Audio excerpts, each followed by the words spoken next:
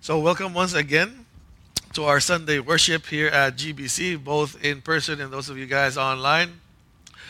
For those of you who are joining us today, we've been preaching through the book of Exodus, and we are currently almost at the end of chapter 4, going into chapter 5. That's when we last had a sermon or a message in Exodus.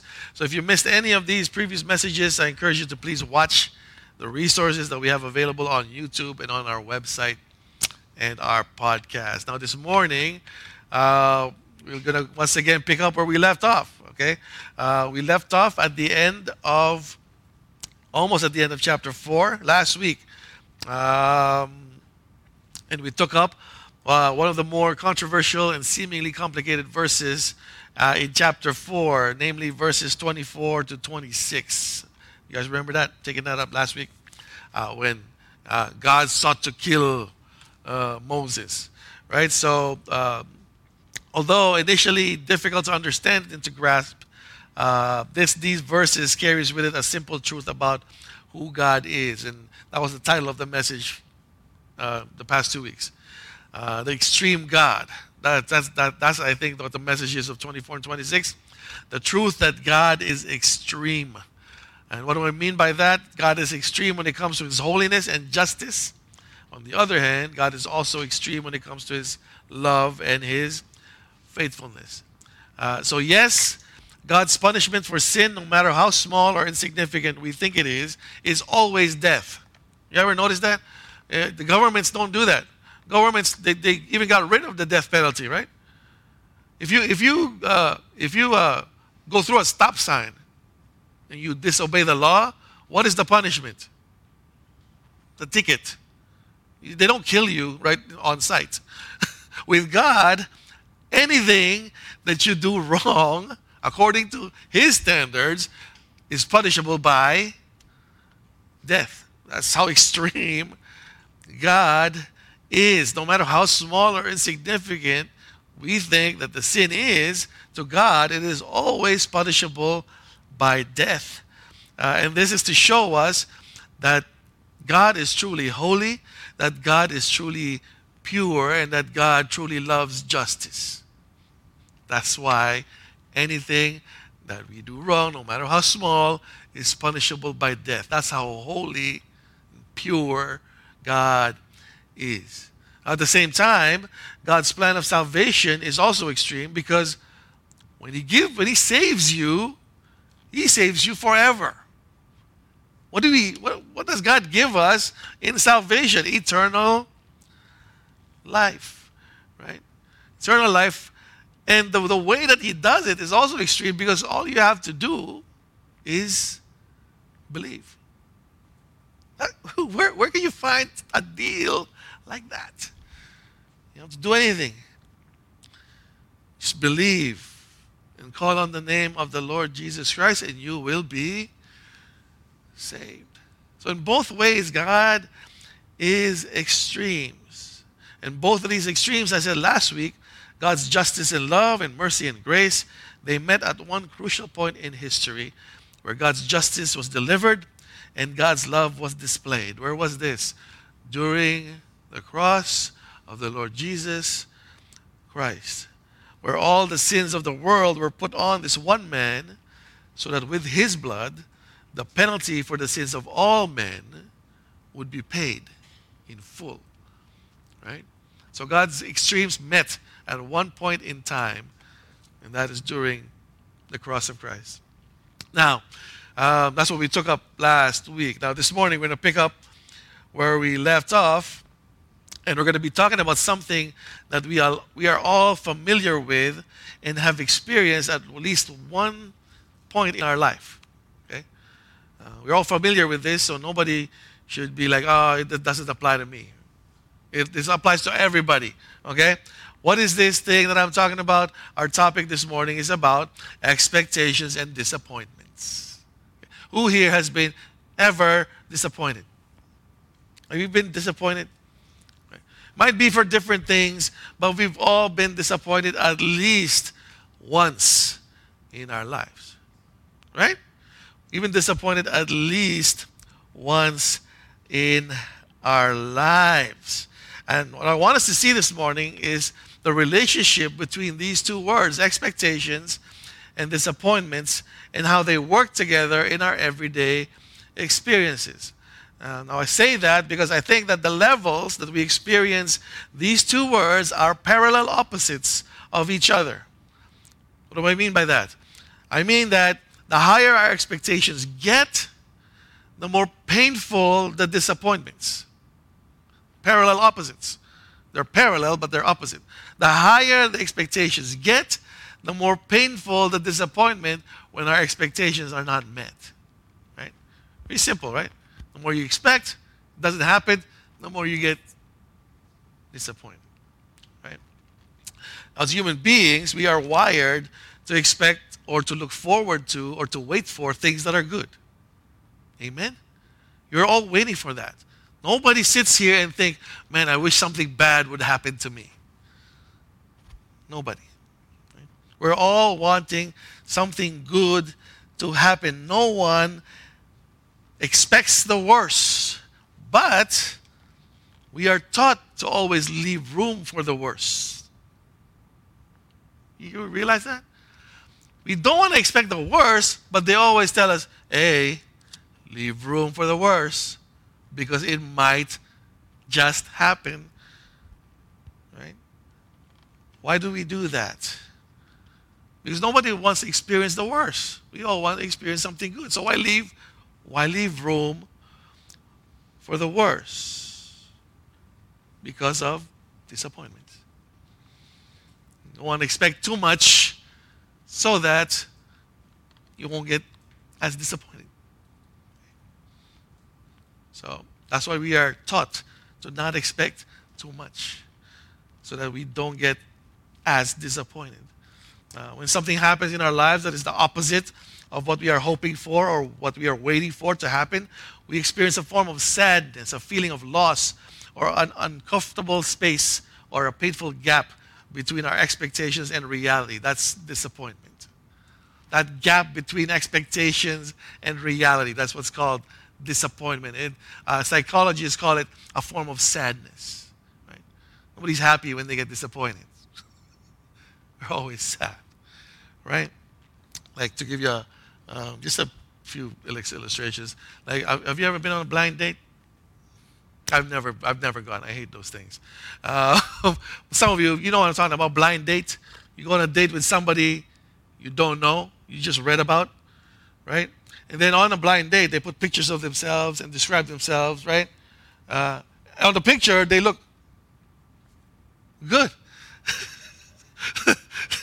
They're skinny, nice skin, dressed proper.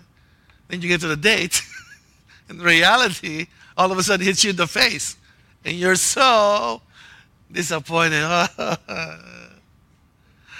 Oh man, I thought it was going on with Janet Jackson, looking like LaToya Jackson. You're so disappointed because you put your expectations so high. Or if you go eat at a fancy restaurant, plates are nice, ambiance nice, waiters are courteous, then food comes, it sucks. This is like, have you been to the 365? 365. The 360 in CN Tower? Yeah. We went. I brought Ate Jen there, my wife. We were celebrating our anniversary. I was going to propose. And when we get there, wow, everything's nice. This thing is revolving. So you see the whole, Toronto. And I'm like, okay, let's order. Food comes in. It sucks, right? And she's always looking down at the city. I'm like, what are you looking at? The Chinese restaurant we used to eat at, the cheap one? It's down there somewhere. We should have just went there. Because the food here sucks. Expectations. High expectations, worst disappointments. Right? So our text this morning is going to show us just how disappointments build up. How does this work? From high expectations all the way to the lowest disappointments. What happens? What happens from you coming up so high to be so disappointed? How does this work. Our text this morning will show us just how disappointments build up from unmet expectations and how quickly it changes our perception of who God is. That's what happens in our story.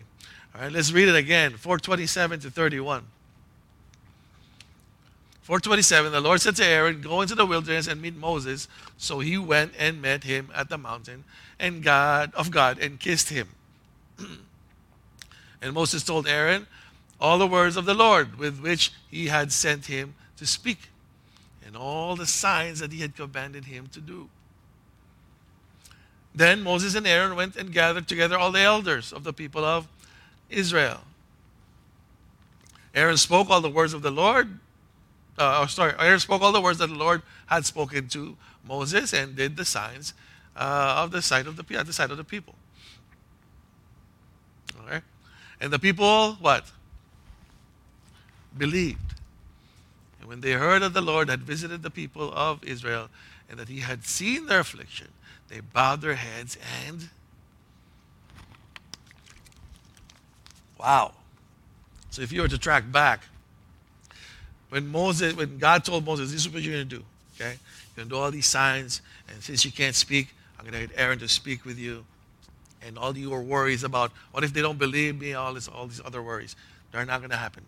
All of these things will take place. And so Moses didn't fully believe that, but he still went. And then when he went, he did what God asked him to do. Gather all the elders, do the signs, do the words, and they will all believe. And that's exactly what happened. Everybody believed. Right? Everything that God told Moses would happen actually happened. Aaron came out and helped Moses speak to the elders and about God's coming salvation. And Aaron spoke the words that Moses could not speak. And Moses did the signs that God asked him to do. And the people believed and worshiped.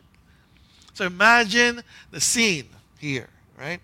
These people have been waiting for salvation for more than 400 years. They've been asking God, save us, save us, save us. Remember, they were crying out to God, chapter 2, chapter 3, save us, save us. And all of a sudden, this guy comes in with not just words, but with signs that salvation is coming. Imagine the scene. Imagine what these people must have felt, right? Because now all of a sudden they have hope, right? Unfortunately, this is the first stage of disappointment. First stage of disappointment. And this is also where the height of expectation is set, when hope is awakened. First stage of disappointment, and where the height of expectation is set, is when hope is awakened. Now, there are two kinds of hope, a worldly hope and a biblical hope. The difference between these two is that is the object or the source of the hope. Okay, a biblical hope has God as its source. Okay, when we say I have a biblical hope, that means you're hoping on God to accomplish whatever it is that you're waiting for. I have a biblical hope. A biblical hope has God as its source.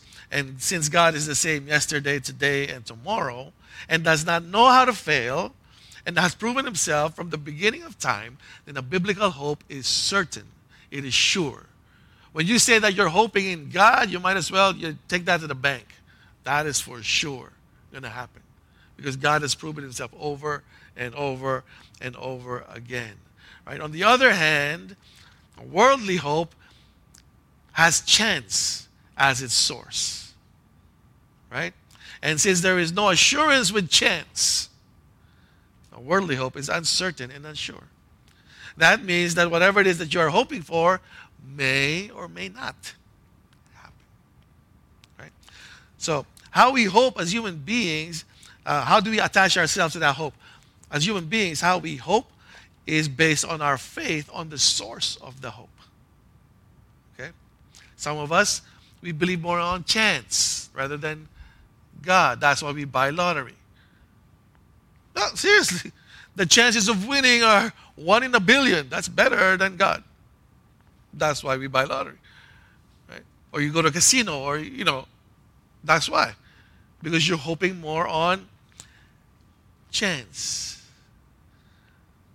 But the truth is that as human beings, that's how we attach ourselves to hope, through our faith in the source of the hope. If we are fully convinced in the source, then that's where our hope is. Now, as far as the story is concerned, let me ask you this question. What kind of hope do you think the Israelites had after hearing from Aaron and seeing Moses do the signs? What kind of hope do you think they had after seeing all that? And like what I said earlier, if the level of our expectations is somehow connected to our hope, then how do you think the expectations are of the Israelites to be finally free from slavery? How high is their expectation? Now, as you think about that, okay, I don't want you to answer. Just keep it in mind. Okay? We're going to go back to that later on. Now, again, the awakening of hope is the first stage of disappointment. The greater the hope, the higher the expectations, the more painful the disappointment when these expectations are not met. So now, if our hope is based on our faith or our conviction on the source of the hope, then what are the things that can happen to shake up that conviction and put doubt in our hearts and in our minds? Okay. So if we're starting from the top, and the way we attach ourselves to that top is faith in the hope or in the source of the hope, what are the things that can happen that can shake up your conviction, okay? That can shake up your conviction and put doubts in your hearts and in your minds. Let's go to the second stage of disappointment. Second stage of disappointment that we're going to see in the story is when our request is abolished. So first stage, a hope is awakened. Second stage, a request is abolished, where we're going to see that, chapter 5, 1-5. Afterwards, Moses and Aaron went and said to Pharaoh, "Thus is the Lord, the God of Israel, let my people go. They may hold a feast to me in the wilderness." But Pharaoh said, "Who is the Lord, that I should obey his voice and let Israel go? I do not know the Lord, and moreover, I will not let Israel go." Then they said, "The God of Hebrews has met with us. Please let us go 3 days' journey into the wilderness, that we may sacrifice to the Lord our God, lest he fall upon us with pestilence or with a sword." But the king of Egypt said to them, "Moses and Aaron, why do you take the people away from their work? Get back to your burdens." And Pharaoh said, "Behold, people of the land are now many, and you make them rest from their burdens." So what happened? Moses and Aaron went to Pharaoh, said, "Can we get 3 days off?" That's what happened, right? They just want 3 days off. And what did I say is the second stage of disappointment? When the request is abolished. So what happened during the story? They asked for 3 days. What happened? No. No 3 days. Right? Have you ever been, right? Have you ever experienced that? I really need some vacation time. I need to go home. I need to do this. I need to do that. They say, no. No, we need you here. Disappointed, right? High hopes are usually brought down by obstacles. Things that deny, things that stop the momentum of where we hope to get to or where we hope to be at. So at the moment, the momentum of the Israelites were like, let's go. There's miracles, there's words coming from God. So they expected that when they go up to Pharaoh, Pharaoh would say, "Oh yeah, 3 days, no problem." But Pharaoh said, no. Right? They said no. And look, do you notice that Moses and Aaron set the bar low? Okay? Their mission was supposed to tell Pharaoh, let the people go. And that's it. What did they ask for? Let the people go for 3 days.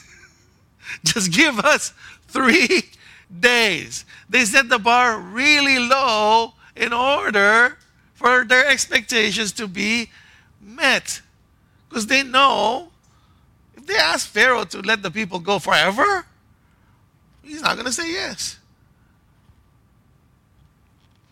So they just asked for 3 days. They didn't go all out and say what God asked them to say. They kind of softened their stance and asked Pharaoh for just a 3-day religious leave for the Israelites to worship their God. Instead of asking for outright freedom, they asked for 3 days. Now, granted, in those days, it was pretty common practice. Okay? People actually did ask for religious vacations. Right? According to Ryken, there are some ancient manuscripts that date back to the time of Ramses II that indicate Egyptian slaves were sometimes given time off to worship their gods. So it was possible that they were going to get this, right? Because it was a common practice back then, right? Everybody had their own god, and Egypt had a bunch of slaves. When they asked, give me 3 days to worship my God, go ahead. 3 days, no problem. There's even a limestone tablet at that time with a list of the names of the slaves and the reasons for missing work. One of the reasons for missing work back in those days was has sacrificed to the god. So why did so-and-so miss work? Oh, he went 3 days to sacrifice to his God. So it was feasible. Right? They could have gotten it, but they didn't. So they lowered the expectations, and they still got disappointed.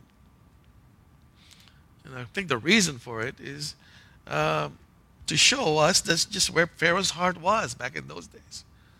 He didn't care about what your request was. He had so much hatred or anger towards the Israelites, he wasn't going to let them go no matter what, no matter the excuse. Right? So Aaron and Moses didn't lose courage. They were trying to not be disappointed. That's why they lowered their expectations. Unfortunately, they were still disappointed. And not only did Pharaoh flatly reject their request, he even questioned, who is the God that you're talking about? I don't know that Lord. Basically questioning the authority of where this request came from. It's like Pharaoh saying, these are my people, and I'll do with them as I please. Right? And that's what he did. Right? Because they asked, Pharaoh went harder or became even more strict, even more hard on the Israelites. And because they lowered their expectations, didn't really get them a lower disappointment rate. It gave them more disappointment. Because what happens next? Which is the third stage or the last stage of disappointment. What's the first stage? Hope is, they all start with A. Hope is awakened. Next stage is what? Request is abolished. A request is stopped. Okay? So from hope is awakened, and then something happens, there's some obstacle that happens, a request is abolished, and then the third stage is this. Work is added. They're all A's. Hope is awakened, request is abolished, work is added. So that's how you get from high hopes to disappointment. Okay? So this next phase is when work is added. The first two stages leading to disappointment affect our emotional or mental state. Right? When you hope for something, it's not real yet. You're just hoping for it. But it's positive. It affects the way your emotions feel. You're happy. Yes, something is coming. The next stage, when the request is abolished, same thing. It's mental. Nothing has happened. The guy just said no. It's mental, but instead of positive, it's now negative. Right? This next stage is not mental anymore. Because when work is added, it'll affect you not just mentally, but physically. All of a sudden, it's real now. Okay? All of a sudden, it's real. And will definitely push us to lose hope. Because not only were our hopes denied in the second stage, the denial is now a reality in the third stage. It's like being grounded from going to a party and then having to do some house chores on top. For teenagers, can I go to a party? No. And you get to clean the washroom. Right? You get grounded, that doesn't really affect them that much. And then all of a sudden, what? I got to do work on top? It becomes all of a sudden real. Right? Or it's like being denied of probation. You know, probation like in jail, right? The denial after being given hope of probation already hurts. If you're in jail, you're in prison, and you're up for probation, and you go into the probation office, and you go, okay, I've been clean all these years now. I'm good. I haven't been to any fights. I haven't killed anybody in the prison. I've changed. You're up for probation. Good. That means there's hope for you to get out of there, right? If that is denied, then what happens? You feel sad. You feel disappointed, right? But when you think about spending the remainder of your sentence in jail, that makes that sadness real all of a sudden. Now it's real. I can't get out of this place forever. I'm staying here until I die. So that third stage drives you from being hopeless to being devastatingly disappointed. Right? Because all of a sudden, it's real. That's what happened to the Israelites. Let's read it again. 5:6, starting from 5:6 all the way to 19. The same day Pharaoh commanded the taskmasters of the people and their foremen, you shall no longer give the people straw to make bricks, as in the past. Let them go and gather straw for themselves. But the number of bricks that they made in the past, you shall impose on them. You shall by no means reduce it, for they are idle. This is Pharaoh's thinking, right? The only reason why they want to go worship their God is because they don't want to work. That's why they're asking for 3 days off. So if that's the case, I'm going to give them more work. So instead of making bricks with all the ingredients, straw, sand, mud, water, they got rid of one of the ingredients, straw. And I think that's what makes the bricks tough. That's what makes the bricks stable. Right? Without straw, the bricks is not going to be as stable as they should be. But instead of supplying straw to the Egyptians, to the Israelites, the Egyptian Pharaoh said, no, don't give them any more straws. Let them go get the straws themselves. Make their work twice as hard. Right? And Pharaoh said, I want you to produce the same number of bricks. I don't know how you guys feel about this, but imagine if you're working at McDonald's and instead of the burgers coming in patties, you got to go kill the cow, grunt the beef, do all that. But you can't be late. You have to be a minute when the order comes in. A minute later, the burger got to come out. Imagine that. You got to go process the cheese, cut the onions. Makes you work twice, 3 times as. That's hard. Pharaoh's denial of the request of Moses and Aaron has hit home for the Israelites at this point. Right? Because at that point, they were just minding their business making the bricks. But since Moses came to Pharaoh with that request, their life got even harder. So now not only were they still slaves after the request, their work just got even harder. So imagine the fall from the end of chapter 4. At the end of chapter 4, they had all this hope. Yes, we're going to get out of here. The guy that God sent came in with miracles and the word. It's going to let us out. And they go good request. after the request. So Moses, what happened? Yeah, by the way, you're going to be making bricks without straws now. Imagine the disappointment. If that was you, imagine the disappointment, right?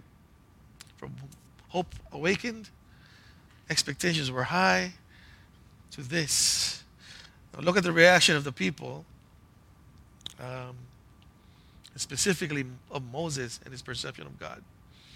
5:20. How did the people react?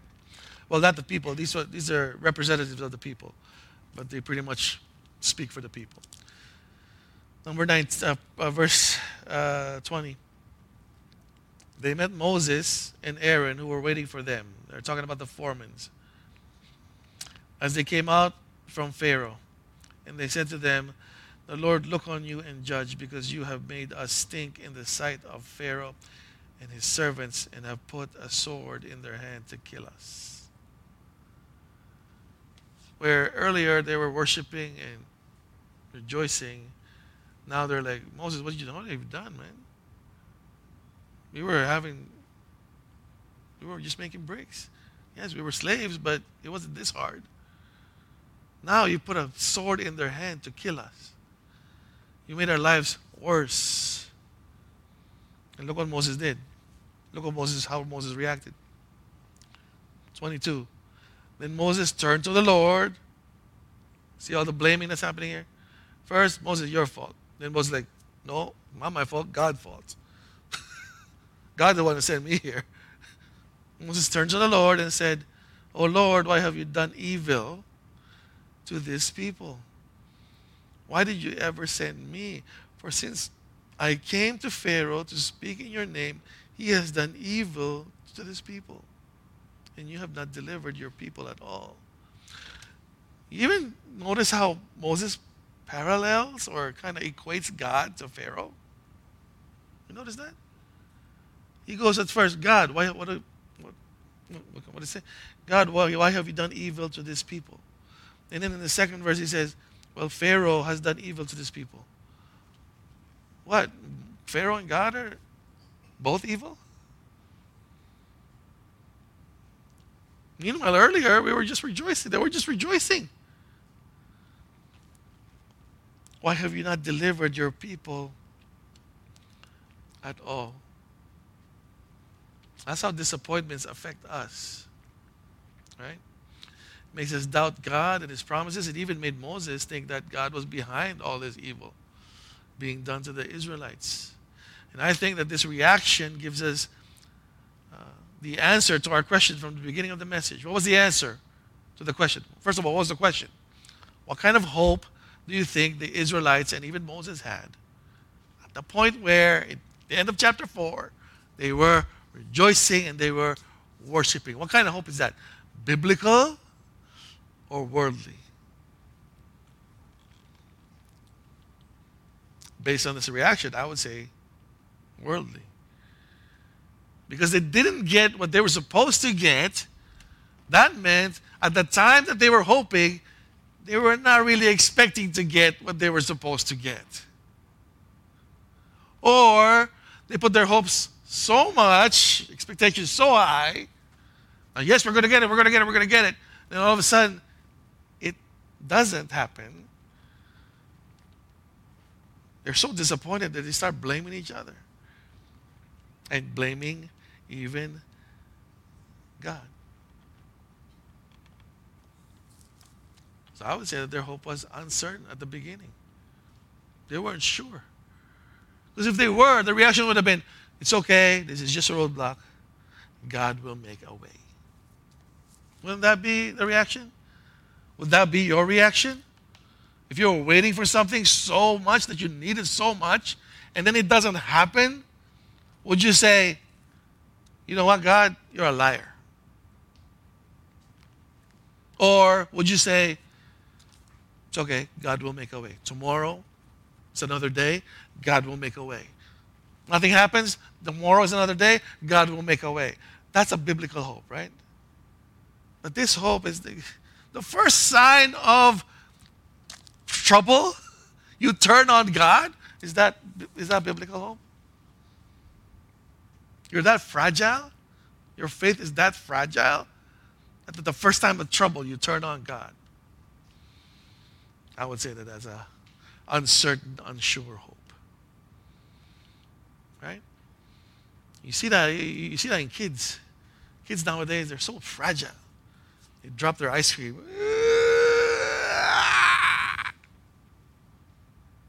Something happens that, it's not even it's not a life and death situation. Like they're eating vegetables. So disappointed.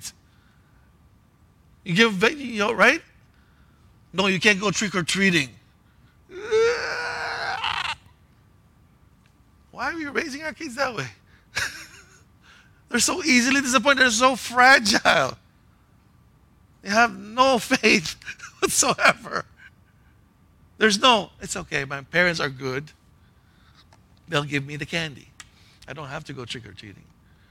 Or my parents are good. The broccoli is good for me. I'll eat it. Or my parents are good. I drop my ice cream. They'll get me another one. No. Kids nowadays, if you don't give what they want, they freak out in disappointments. I'm not talking about just little kids. I'm talking to some of the big kids too. 20s and their 30s, 40s.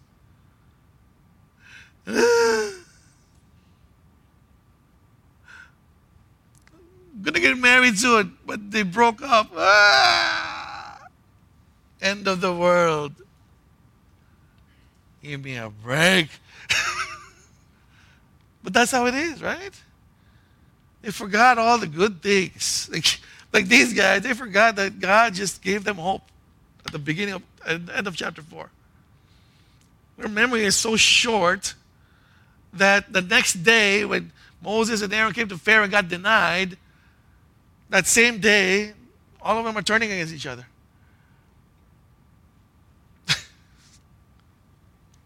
And it's so just like us, right? You don't get what you want, you freak out. So disappointed. But thank God for His grace. Amen?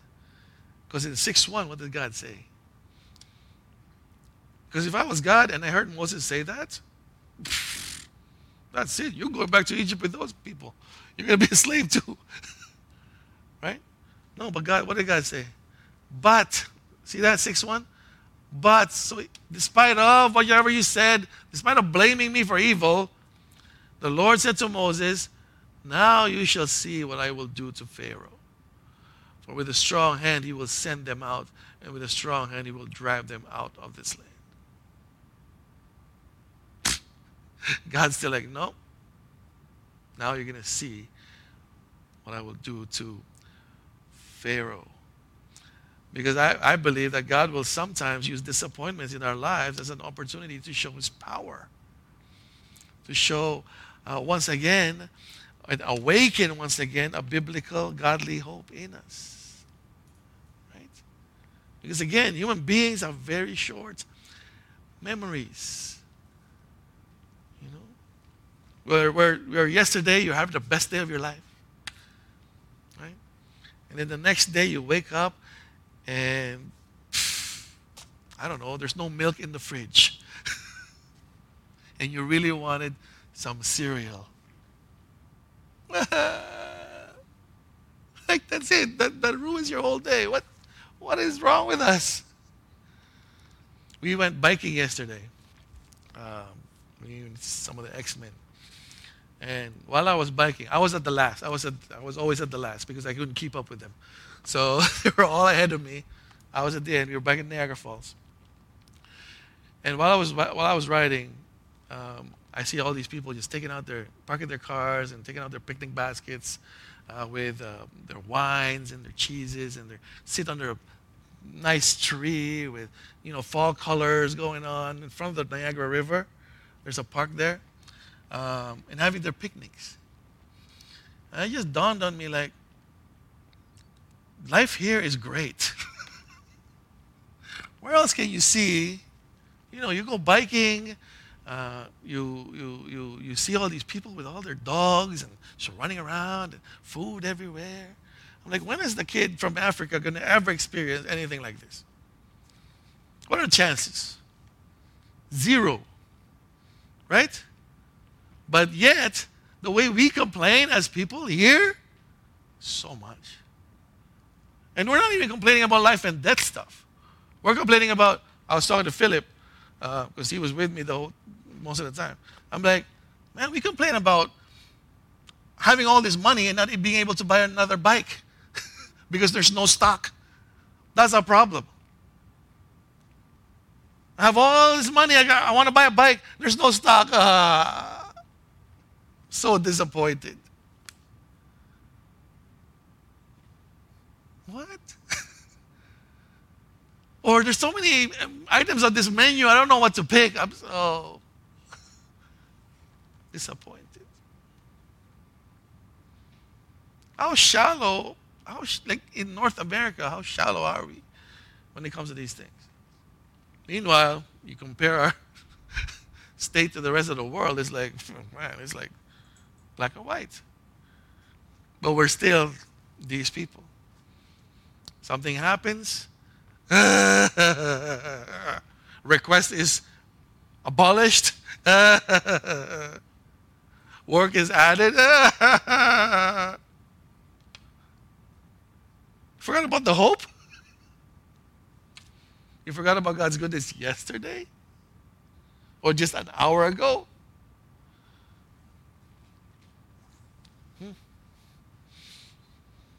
But that's who we are. But thank God for His grace that even though we're like that, He uses disappointments in our lives as an opportunity to show His power and once again awaken a biblical godly hope in us. And I believe that God also uses disappointments to reveal Himself to us even more. Right? I've always think of disappointments as this, and I'm going to close. Disappointments are like the drops on roller coasters. Have you ever been on a roller coaster? You've never been on a roller coaster? Roller coaster always starts off with a drop. Or with a climb, and then you drop. That's where the ride starts. I believe that disappointments are like that. Drops on roller coasters. It's always the scariest part of the ride. For people who haven't ridden roller coasters, that first drop, is the scariest part of the ride. But without it, you will never reach the next peak. You get what I'm saying? It's scary, yeah, but you're not going to get through the whole roller coaster without that first drop or without any drops. Because it runs on momentum, right? So that's what God's doing in the disappointments. Right? He's letting you experience that drop. Yeah, it's scary. But if you have faith in Him, if you have biblical hope, that drop is just the path to the next peak. Then you get to that next peak, guess what? You drop again. Until the roller coaster is done. Until you get off and you go to the cemetery and you stay there forever. But that's just life. Right? Listen, man. Sorry laughing, but listen. Who here can guarantee me that tomorrow they won't be disappointed? You don't know when it's coming. That's the point. Right? So what are we going to do? But we know that there will be disappointments. So how do you handle it? What? Every drop you're going to be like, that's it, end of the world. There's no stock of, toilet paper everywhere. That's it. We're going to die. Is that how we handle disappointments as Christians? With a godly biblical hope? No. We handle the drops as God's ways, building momentum to get us back on the peak. Might take a while for some of us. Maybe huge drops for some of us. But drop is still a drop. You're going to get back up. And at the end, you're going to end up on top. That's what God promised, right?